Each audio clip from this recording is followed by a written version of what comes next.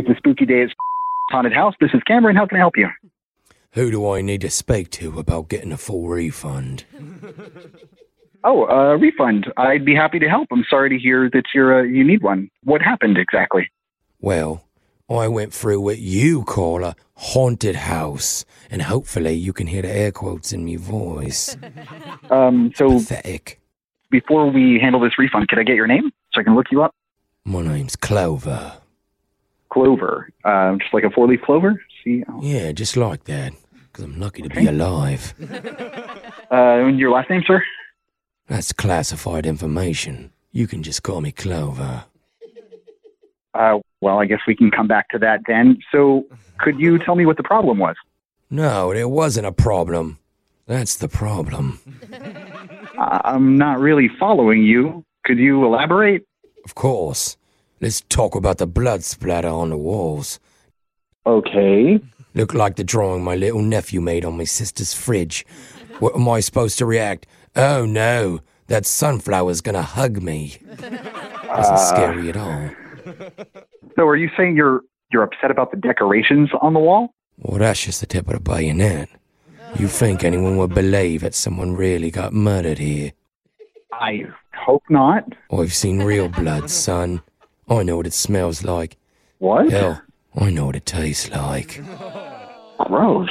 Let's talk about the embarrassment at you call an autopsy room. So you understand it's not an actual autopsy room, right? What I do now? You didn't even try to trick us. I mean, the glass bottles with all the brains and the organs in them, well, the color was way off. Looked like apple juice to me.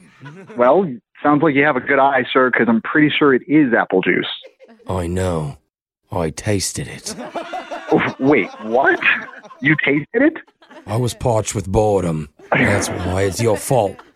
I'm not sure how I can help you today, sir. Look, I'm here trying to help you, mate, all right, about this embarrassing thing that you call a production or a haunted house. I'm really sorry to hear that you didn't enjoy yourself, sir, but there are a lot of reviews online that say it's the scariest haunted house in the city. And you almost made me laugh.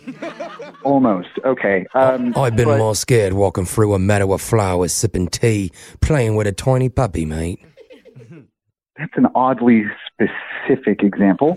And it's a distraction, mate. You're playing with a puppy, right? You let your guard down. Next thing you know, red dots on your forehead. Sniper, 7 o'clock. Sir, good thing you can block the shot with his cute little puppy. Oh my God. What? God won't save you, son. You gotta save yourself. This is weird, okay? And I'm not really sure how I can help you other than I suppose I could go ahead and process a refund, but in order to do that, sir, I would need you to bring your receipt to our location. What do you mean, bring back? I'm still here. Wait, you're in the haunted house? I'm not going to tell you where I am, but I spent the night in the deserted orphanage area.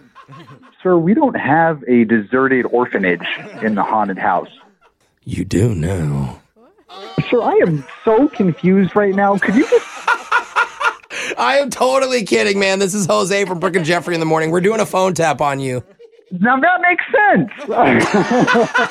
Sorry, man. One of our listeners emailed us about your haunted house, actually saying it was one of the best they've ever been to. So we wanted to prank you and say congrats. You guys are doing a great job.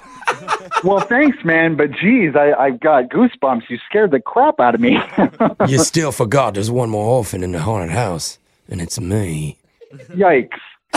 You know, we might have to leave one orphan behind. I don't blame you, bro.